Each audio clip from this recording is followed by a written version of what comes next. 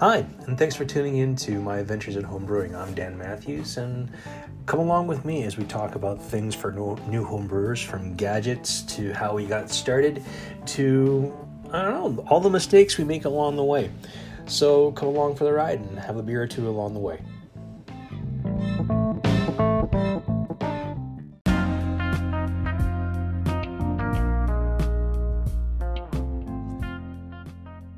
You're looking for that yeast that can help you attain the best beer possible, then you're looking for Escarpment Laboratories. Escarpment Laboratories are located in Guelph, Ontario, and make some of the finest yeasts in Canada.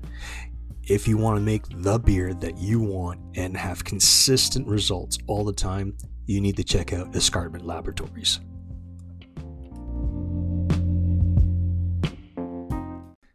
Hey guys, Dan here. Have you ever had a problem getting your glass or plastic fermenter clean? Well, I've just been introduced to something that's brand new. It's called Scrubber Duckies. It's a magnetic scrubber meant for glass or plastic fermenters. All you do is you drop this down inside your fermenter, use the handle, and scrub through the crud that's left over from the crucian. I've seen a lot of things, but this seems to be one of the neatest and coolest things out there right now. If you're having a problem getting your plastic or glass fermenter clean, this is something to use. Scrubber Duckies. Hey everybody, it's that time one more time to go around the sun once more and have a beer or two along the way and say hi to Coulter from Homebrewing DIY. Hey Dan, thank you for having me back on your podcast. Excited to be here. Thanks, man. So those you don't know, I met Coulter actually through podcasting. I've been listening to his podcast for a long time, and it actually inspired me to start my own. And then I reached out and said, hey, would you want to be on a podcast? And it just kind of snowballed from there. And I've been inundating this guy with all kinds of questions to the point where I'm like, sooner or later, he's going to tell me to get lost. Actually, that's the opposite of what's going to happen. We're homebrewers. If you're going to ask me a question about homebrewing, I want to answer it if I can. So. Well, that's always good. So today, what we're going to do is we're going to talk about all things fermentation and fermenters. So those of us who are just starting getting in, there is a wide range of different things you can use, be it from a glass or plastic carboy to a plastic bucket with a airlock to stainless steel conicals, brew buckets, the new Fermzillas, the new Catalyst fermentation vessels and whatnot. There's so many different ways to skin a cat, and I can only talk to what I know. And I'm pretty sure Coulter has some pretty cool ways because he's been doing this a lot longer than I have. Yeah, I've been homebrewing since about 2013 hardcore. I brewed my first batch in 1998, so it's been a while. Yeah, it's only been a while. It's all good. So for me, I started off with using like a glass carboy and a plastic bucket, just because when I got back into it, I didn't have any on my kit anymore. I sold it all just because I was just like, it's sitting in the basement. I got kids, I've got dogs. I'm not going to have time to break this stuff open. So there was a young guy working at the brewery I'm at, and he was saying, hey, look, I'm looking at doing this. I'm looking at getting like the LME and doing it that way. And I'm like, dude, you work in a brewery.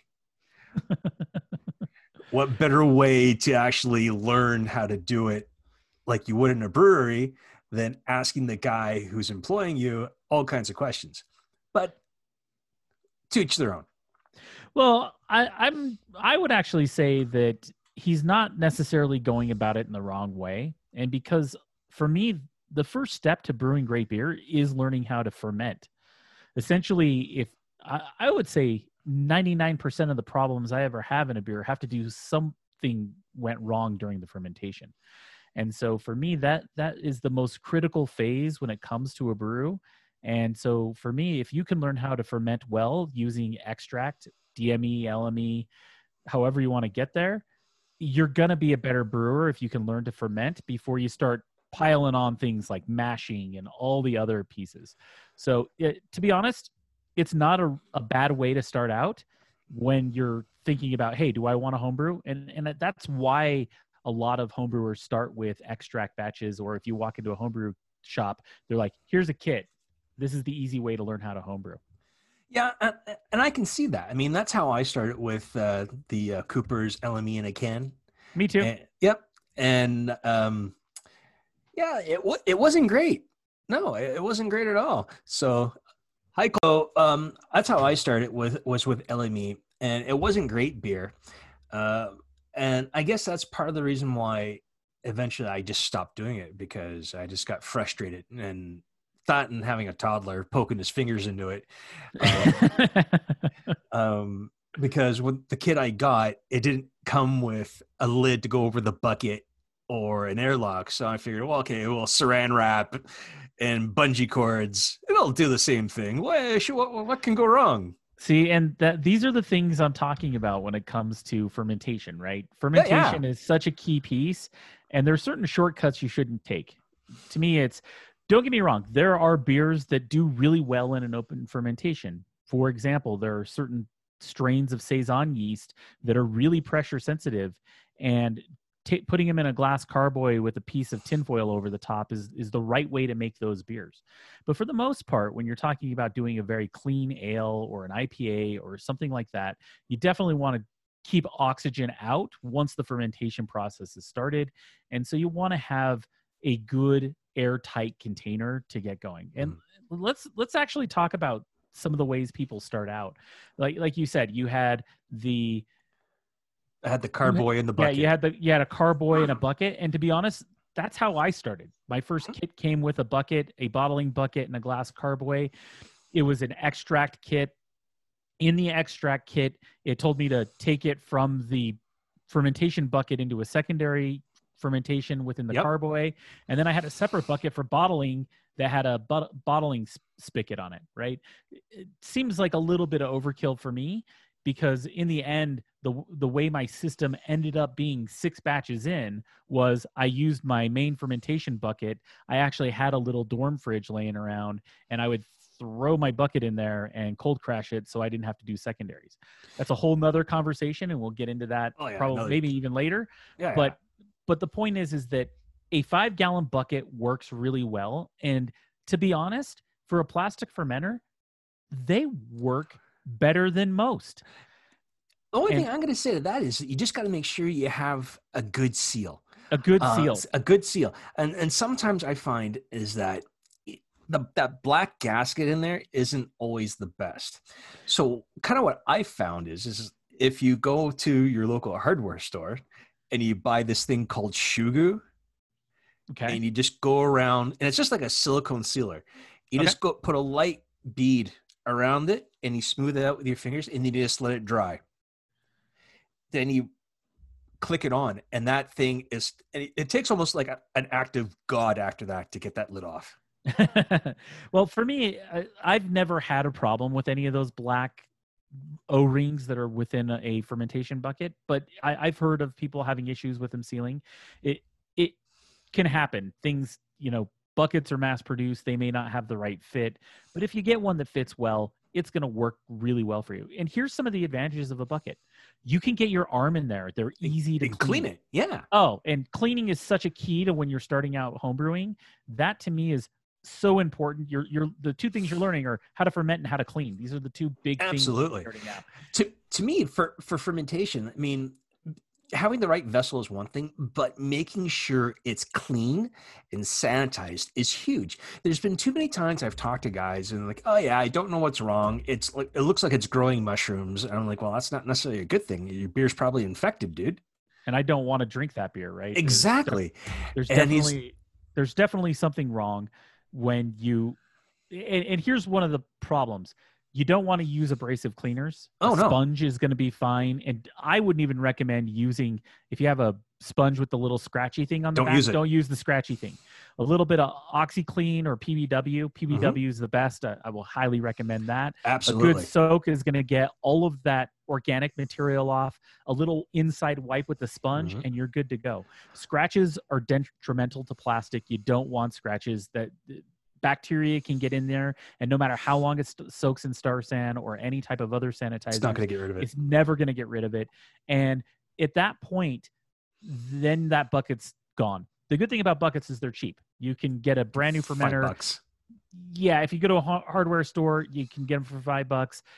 I always bought the brew buckets because they come in 7-gallon formats and they have the lines on them. And when you're brewing, having lines on things really helps. So Yeah, you can get the graduated buckets over at Home Depot now. Oh, see, in Colorado, we've been out of buckets at Home Depot since the pandemic started. So, I tried to buy some buckets this year, and I was like, man, is there a shortage on buckets in this town? And they're like, crap. yeah. All right. Everybody's just like rushed us for buckets. I'm like, man, the random things are being out. I bet they're back now. But the point I'm trying to make is, yeah, graduated buckets are going to help.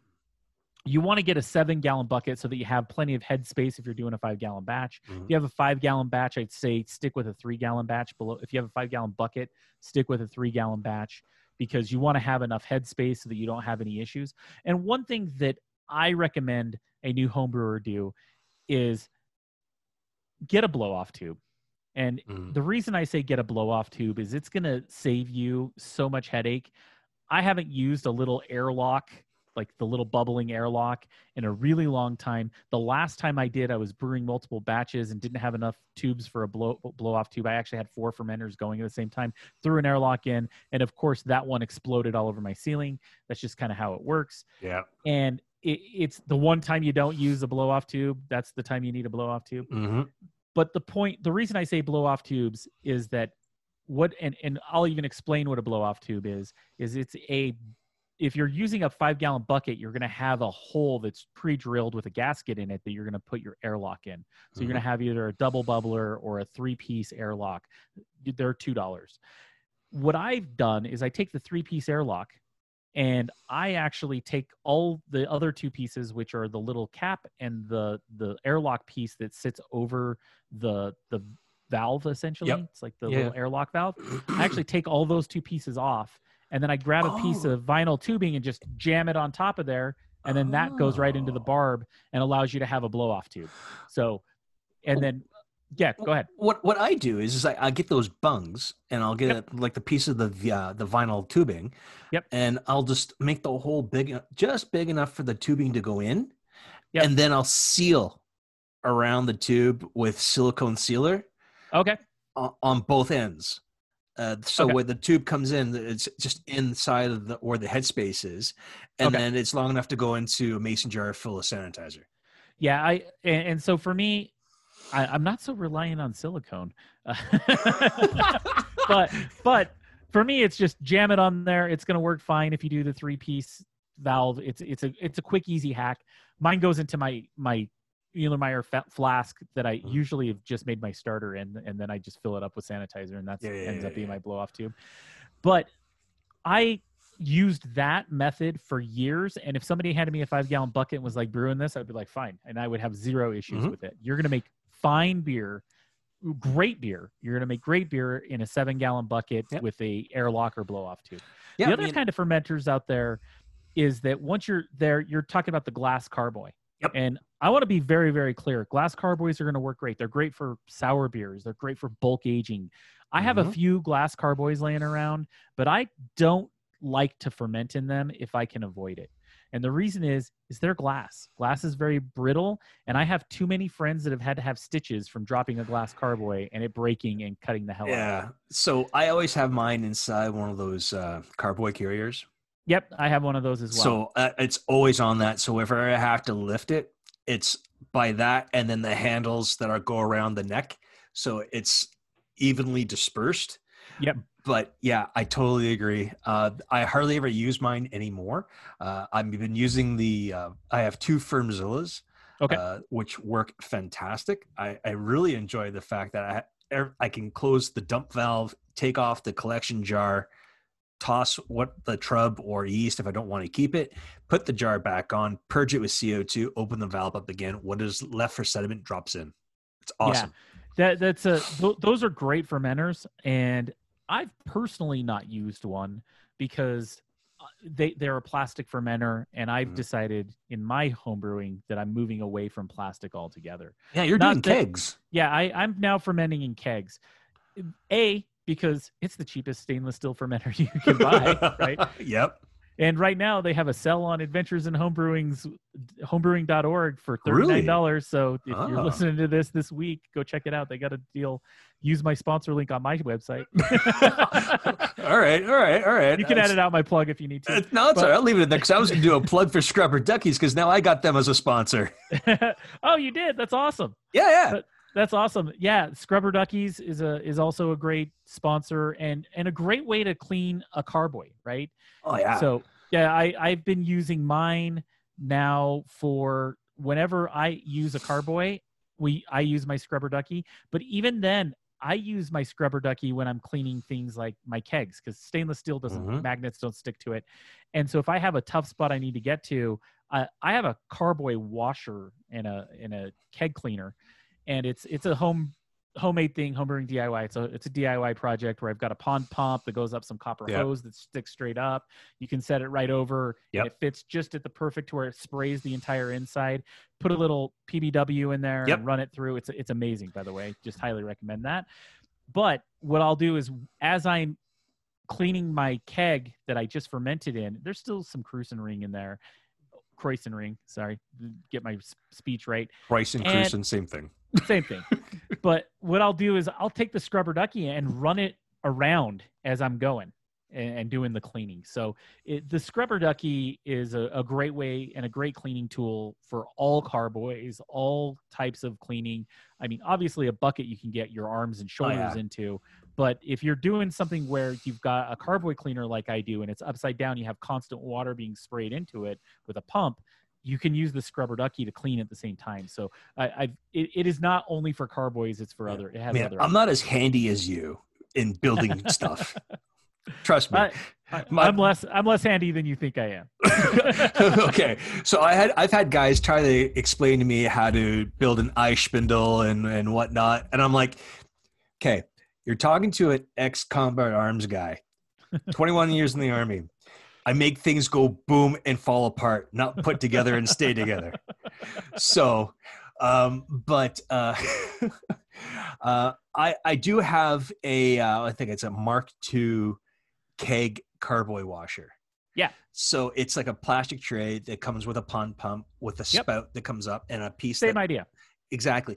That thing has been a godsend for washing. Because believe it or not, I got given a kegerator and 4 kegs. And a regulator. Oh my God. I was like, do you want money? Do you want beer? No, I just wanted to go to a good home. Done, man. That's why I love homebrewers. Exactly. Hey, sometimes, and some people have done the hobby for a long time. They've just got to get out of it. You know, things change. You move away from it. That's fine. And it's great when people are cool like that. For example, my keggle that was my original setup, my burner, and I had a keggle. I'm now doing electric brewery, and that's a whole different thing. But when I was doing my original burner setup, that was given to me for $20 from a home brewer who happened to be moving, and he was like, I don't have the room to do this. I've got to move in 2 days. And I was like, hey man, I'm going to brew a ton of beer. The cool thing is that I just sold it, I think about a month ago, and this is so cool. I sold it to a guy, on a Facebook group. It was a local homebrewers Facebook group. I posted it. The guy came over and bought it. And then 2 days later, he texted me a picture of him brewing a batch of beer on it. Was like, yeah, you go. There you go. There you go. It's always good to see things like that happen. Oh man. Yeah. So I guess back to fermenters, right? Yeah. So what do you think about SS Brewtech and Spike stuff? I mean, I've been looking at possibly taking the plunge and maybe getting a Spike Flex Plus fermenter. Okay.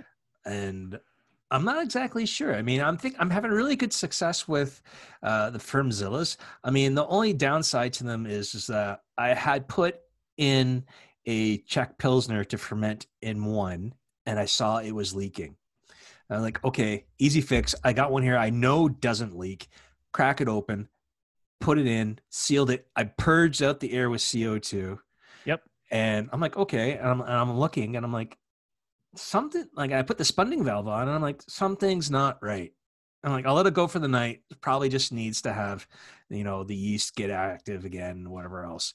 And come back the next morning, and I'm still smelling like, that's all right. So I was smelling like beer or and like CO2, and I'm like, what's going on? I go downstairs and I'm like, oh no, it was all over the floor. I'm like, no. So I had like, and I took off the the jacket I got for the insulated jacket I got for the fermenter or whatever, and it went from being this really nice, beautiful golden color to poo brown. And I'm like, you're oxidized. Probably really infected. Just dump it and start over. So Yeah. I had to take everything apart, put keg lube on everything, Teflon tape on all the threads, and now the thing is they both rock now. Yeah. Well, here's a couple of things that I would say when it comes to me and the way I look at a fermenter now. I've, brewing as long as I have at this point. For me, the first thing I would say is I don't want to have something that is going to plastic to me is a fine material, specifically when you're starting out and doing things like buckets, right? Yep. But my one issue with plastic is that it breaks, and it can struggle under pressure. Though the FermZilla is a high quality plastic, they've got its intended use as a fermenter. It's not something where like a bucket somebody's turned into a fermenter. Exactly. Yeah. And so for me, I'm surprised that it could have that issue, but being plastic, it can have that type of issue. Whereas with stainless steel, you're never going to have problems with things not properly sealing. You're probably going to use Teflon tape and things like that. But in the end, its intended use is to hold liquids and usually is built as a fermenter.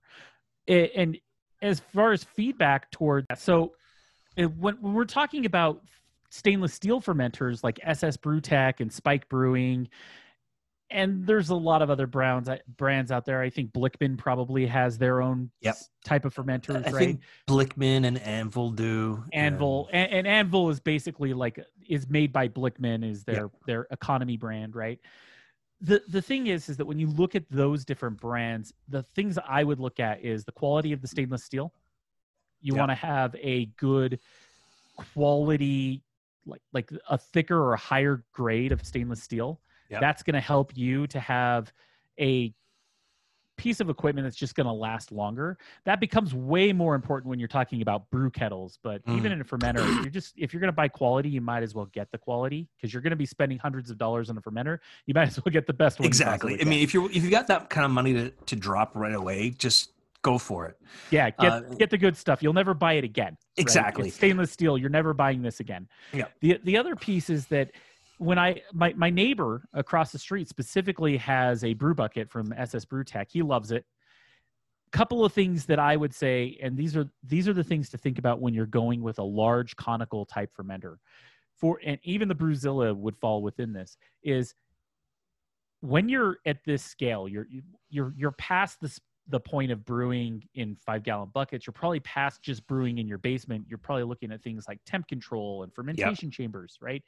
You want to get something that is going to fit within your fermentation chamber. So if you have, let's say you're using a stand-up fridge and you go and buy a fermenter that's not going to fit in your stand-up fridge anymore, you've now got to chuck that fridge and figure out another way to keep it cooler at temperature. Yep.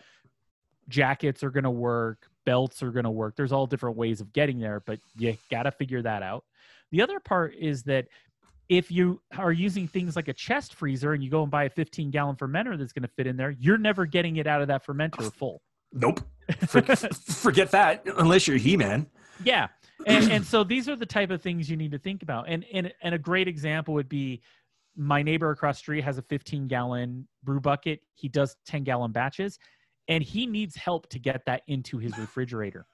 And he had to build an entire wood plank to support all the weight inside of it, right? Because it's a stand-up fridge. It fits in it just fine. But he had to build a wood plank so that it could actually handle the weight of having 10 gallons of beer. So it doesn't go through the plastic. Yeah. Exactly. So these are the things you got to think about when you're using temp control and you've got these larger format fermenters and you're doing more than a 5-gallon batch. So for me, my fermentation chamber, and I kind of lucked out on this, is that for like $125, I got a new to me wine fridge.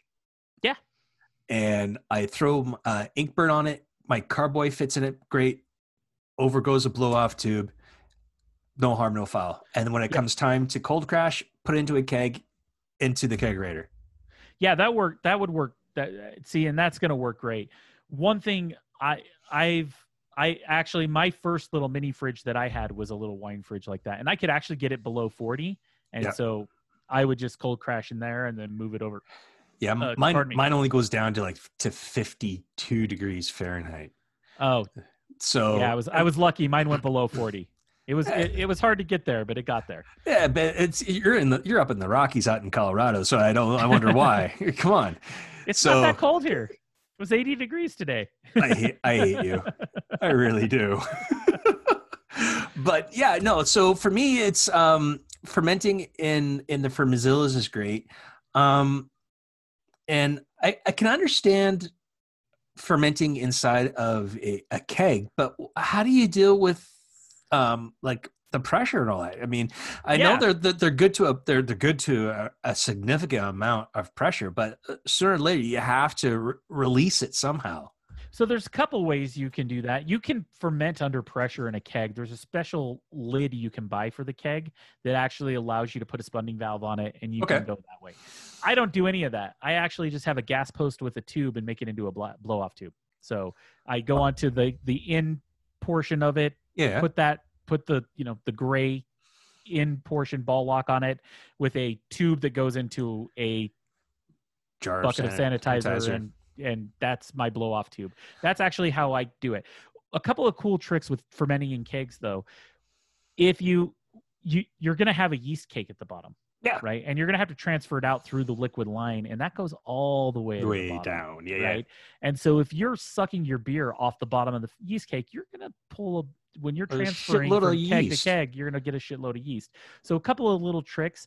If you have a dedicated keg for fermentation and not for serving, you could just take your dip tube and cut an inch off, and you're going to be good to go. But then at that point, that dip tube can only be used for fermentation. Yeah. So a good use for that would be, let's say you had a keg that didn't hold pressure, take the dip tube out, saw it off, and then you use it as your fermenter dip tube. The other thing is, for about $15, and this is what I did, is I bought a floating dip tube. I got it from like Keg Connection, and it's cool. It's like a stainless steel ball, or it's a metal ball that basically floats on the top with a silicone tube. With a silicone tube that is always pointing down. It's pretty cool how they do it. And at that point, you're going to be when you're transferring your beer, you're just transferring from the top, and then once you get to the trub, you stop. Exactly. And so it's the true hack to fermenting in a keg is the floating dip tube. And the best part is that if you use the floating dip tube to serve your beer is going to be clearer faster. Yeah. Because you're pulling from the top instead of the bottom. I mean, I have that in both the Firmzilla. So when I do from fermenter to keg to carbonate it, I just go from out to out for liquid and let it do its thing. And that floating dip tube has been a godsend. Yes. Absolute godsend. But I have been thinking about getting one of those filters to go on the end of it. I mean, I have seen people saying they've had issues with it, saying that they can't get it to sync properly.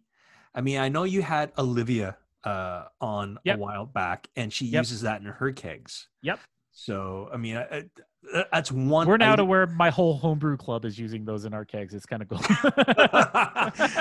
So that's one thing here in my little area that I can't find. So I'm going to have to go online into the States and find it. Yeah, the other trick you might be able to do, and this is something that I've done with my kegs when I'm serving a really hazy IPA, and let's say I threw some hops in the keg, right? And nothing is going to clog your tap system faster than a big hunk of hops in there, right?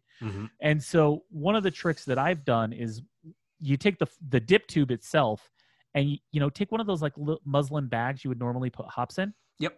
And I would just kind of rubber band that to the bottom of the dip tube, and then put the dip tube in, and then when it's sucking through, it's kind of acts as a filter to keep hops out of your beer when you're serving.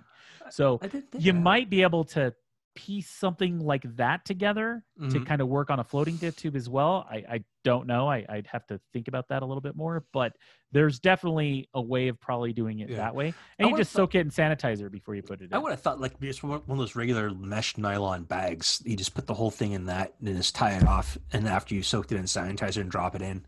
That would work as well. Just get a really small one. And nylon is going to be food grade Yeah. safe. You're not worried about it making you sick or anything, which is something to always think about. So if you're looking at plastic fermenters, just throwing this out at you, make sure it's food grade plastic you're using. Yeah. And it's easy to tell. Just grab the bucket, look on the bottom. If it's got It'll a say number it. 2 on it, it'll say food grade on it. But if it's got the number 2 on the recycle, that's also food grade. You're good. Yeah. Yeah. It's kind of weird how I've seen some people like, oh yeah, I went to my local paint store and I bought a paint bucket. I'm like, no, no, bad idea. There's a lot of off gassing on those things that not good for beer. You want food grade. Food grade everything. You've got to you got to think like, hey, when you are making beer, you are making a food product. You are going to ingest this in your body. Don't get me wrong. It's okay to be frugal. That's part of the DIY culture around homebrewing. That's fine. Mhm. But you also don't ever want to compromise safety for a batch of beer. And things like, hey, I dumped some grain on the floor. I sweep it up and throw it away. I'm not going to just go put that in my beer. Absolutely. I'm just not. I think of it as you need to be as sanitary as if you were eating at a restaurant and you were serving your friends at your restaurant. Exactly. And you need to think that way when you're thinking of sanitation, cleaning, and fermentation's only going to help be good because you do those things. And that's one thing I try to stress to everybody is everything needs to be uber clean. I mean, OCD in cleaning is a good thing. Hey, you're a military guy. I'm sure your stuff is clean as hell. Oh, dude. Like I honestly, I just brewed yesterday and I was cleaning out the my RoboBrew, and I usually have no problem getting it clean, whatever else. This is the first time I've actually had to let it soak overnight with PBW in it to get it clean. And it's do that and then I'll run like sanitizer through it like no tomorrow, and then I'll cap it off, saran wrap and tinfoil over the top to keep shit out, and that's me. Yeah. Well, a couple of things is that if you're having problems getting your stainless steel clean, a good trick is to pacify it. So take some sanitizers like Star San, some acid-based sanitizer. Get rubber gloves on. You're not going to want to do this barehanded. And you're going to take a paper towel, dip it into the straight undiluted solution, and you want to rub that into your stainless steel. And what that's going to do is pacify that steel and allow you to have, it'll actually protect it against that discoloration and the ability, and it also will protect you from having buildup of beer scum. Yeah. And so, and that's what I have problems with in my stainless steel kettles is I would say if there's anything that I see time and time again, even when I go to my friend's house, is you get a bit of that, like it's a little like beige off color you get after you've boiled a few times. Yeah.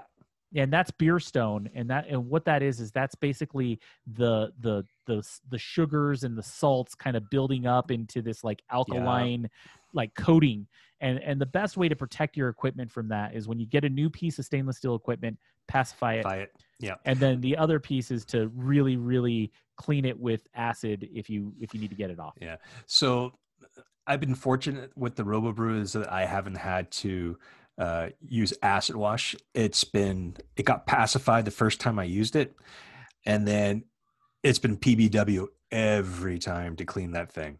This is the only time I've ever had to let it soak overnight.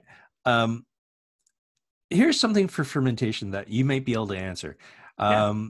Kettle sours inside of your actual kettle. I mean, this is something that I've been dreading trying to do because I've heard too many horror stories about it, because it's like, well, if you put it into your kettle, no matter what you do, your kettle's not going to get clean. There's going to be bacteria in there and whatnot. And excuse me, I'm not exactly sure what to think anymore. I would say that kettle sours are going to be fine. and here's why. You're talking about temperature. You're using temperature to basically sanitize, Yep. and you're actually not sanitizing. There's two things when it comes to cleanliness. One is called sanitation, which is we use chemical sanitizers, right? Mhm. Such as Star San or iodine would be another one. Yeah. The other one is sanitary, and sanitary is done by heat. And when you are doing sterile. So Yeah. sterilization. And sterilization happens through heat. And so, for example, if I sanitize something with chemicals, there's always going to be a place where that chemical doesn't hit or something like that. You're basically just reducing the load so that whatever you're throwing on it is going to outcompete because you just reduced the microbial load. Sterilization means there's no microbes when you're done. And because you're boiling liquid, and that's why we boil things for 15 minutes, is you're essentially making it into a sterile liquid. And so you shouldn't have any issues. The one place you could run into an issue would be your 3-ball valve, because it may not get hot enough to actually be a sterile environment, especially if you're doing electric brewing. But here's the key to that is just make sure that gets really, really clean and you'll have no issues. Kettle sours, I think, are not a problem because you're actually putting them into what ends up becoming a truly sterile environment versus you're just trying to sanitize it. And so a kettle sour, I wouldn't see an issue. And you see breweries do kettle sours all the time instead of doing true sours because they don't want to put the bugs from a true sour into their fermentation process, because that is where you could have cross-contamination of equipment and things like that, because these are the things that you're not actually putting into a heat sterilized process. You're using chemicals to actually do the sanitation there.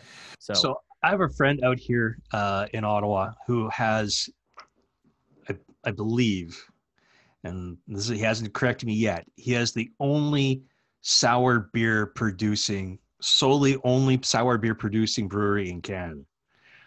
Okay. And it's called Small Pony Barrel Works. And Sean is like, he goes from the kettle to a brief fermentation straight into wine barrels. Okay. And he makes some really great stuff.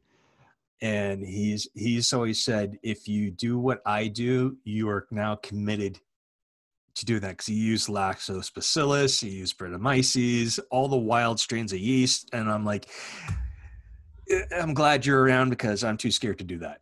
Yeah, and you are committed on the fermentation side, right? Especially if you're doing barrels, and those barrels are going to have all those bugs in them, and that's not a bad thing. They're going to taste delicious, right? Yeah, absolutely. And a great example is here, New Belgium Brewing in Colorado has a huge sour brewery. You probably wouldn't think New Belgium when you think sours, because I'm sure they distribute them all over the place, but everybody thinks of like Fat Tire and those beers, but they actually have a gigantic sour brewery, and it is completely separate from the main brewery. They're on the same campus, but they're on other opposite ends of the facility so that they can't cross-contaminate each other. There's actually a lab between the two, right? And so the reasoning being is that their separate fermentation area for sours only does sours. And the way they do sours is they make a dark beer and they make a light beer. Yeah. They even gave them names, and I can't remember the names, but it's like Bill and Holly, right? Or something like that. Yeah. And what they do is they take each light or dark and they just put them into these gigantic wooden fermenters that they imported from Belgium. And as beer comes out, they just put new beer in the top. And that's what, it's almost like, it's like kinetic. It's like a living thing. It's a living thing. And then all they do is then take all of those beers, blend them together, and then that's the beer you get is a sour. And it's really an amazing thing to go and see, because it's a large scale, and they're one of the larger breweries in the country. But the idea is that, yes, you, on the cold side, you want to have a separate area for your sours from your clean beers, right? Absolutely. Or if you're going to use equipment for sour beer, it becomes only used for sour beer. So specifically plastics, if you're doing a homebrew scale, if you want to have whatever you're pulling beer out to bottle with, all that kind of stuff, all It's your committed. plastics, it's committed to your sour brewery. And that is actually the best use for glass carboys is for bulk aging of your sours. Yeah. If you're doing, because I was debating on whether I should try making a either a Flanders or a cherry sour. So I'm still debating, but I haven't gotten brave enough to try yet. So we'll see. Yeah. If you really want to go down the road of discussing sour brewing at a homebrew scale, I would highly recommend you talking to Brian Height, who's been on my podcast, and he's also Canadian, and he's a scientist. He's a doctor, and not that he doesn't do that for brewing, but he definitely brews like he's a doctor. If that makes any sense. Okay, yeah. And he does a ton of sour and wild yeast brewing, and could definitely talk about that a lot. So, awesome. and we talk about it on my podcast. So if you're listening to this show and have never heard my podcast, go check out some of the Brian Height episodes. We talk about 3D printing brewing with him recently, and then we also talk about building a yeast lab at home with him, and it's really cool. Coulter is one of the coolest guys out there, folks, and I can't say thank you enough for coming out or reaching out virtually and talking with us today, bud. I really appreciate it. I'm gonna have to send you a picture of the brewery in the basement now that it's kind of sort of set up. I'd love to check it out. Yeah, and again, guys, check out Homebrewing DIY. Coulter is full of really cool information, has a lot of great guests, and hopefully sooner or later we can actually meet in person and have a beer in person, which will be nice. Well, when they have Homebrew Con again, you're gonna have to go, and we'll have to meet up. Yeah, because we'll have to do like podcast against podcast. Come on. Oh man, we could totally do that. Let's hope that Homebrew Con actually happens in 2021. Fingers crossed. I'm hoping because fingers crossed. I've already got money saved up to go. So that's awesome. And that's the one in San Diego, right? Yes. I think next year's supposed to be in San Diego. I'm actually super upset that it didn't happen in Nashville this year, just because I've been trying to get to Nashville in general for 3 years, just as I've wanted to go to Nashville, and it's a pandemic did make that happen this year. All right, so pandemic aside, guys, thanks a lot for coming out and a beer or two along the way. I'm Dan, and I got Coulter all the way out in Colorado. Thanks again for listening to us, and we'll see you on the other side.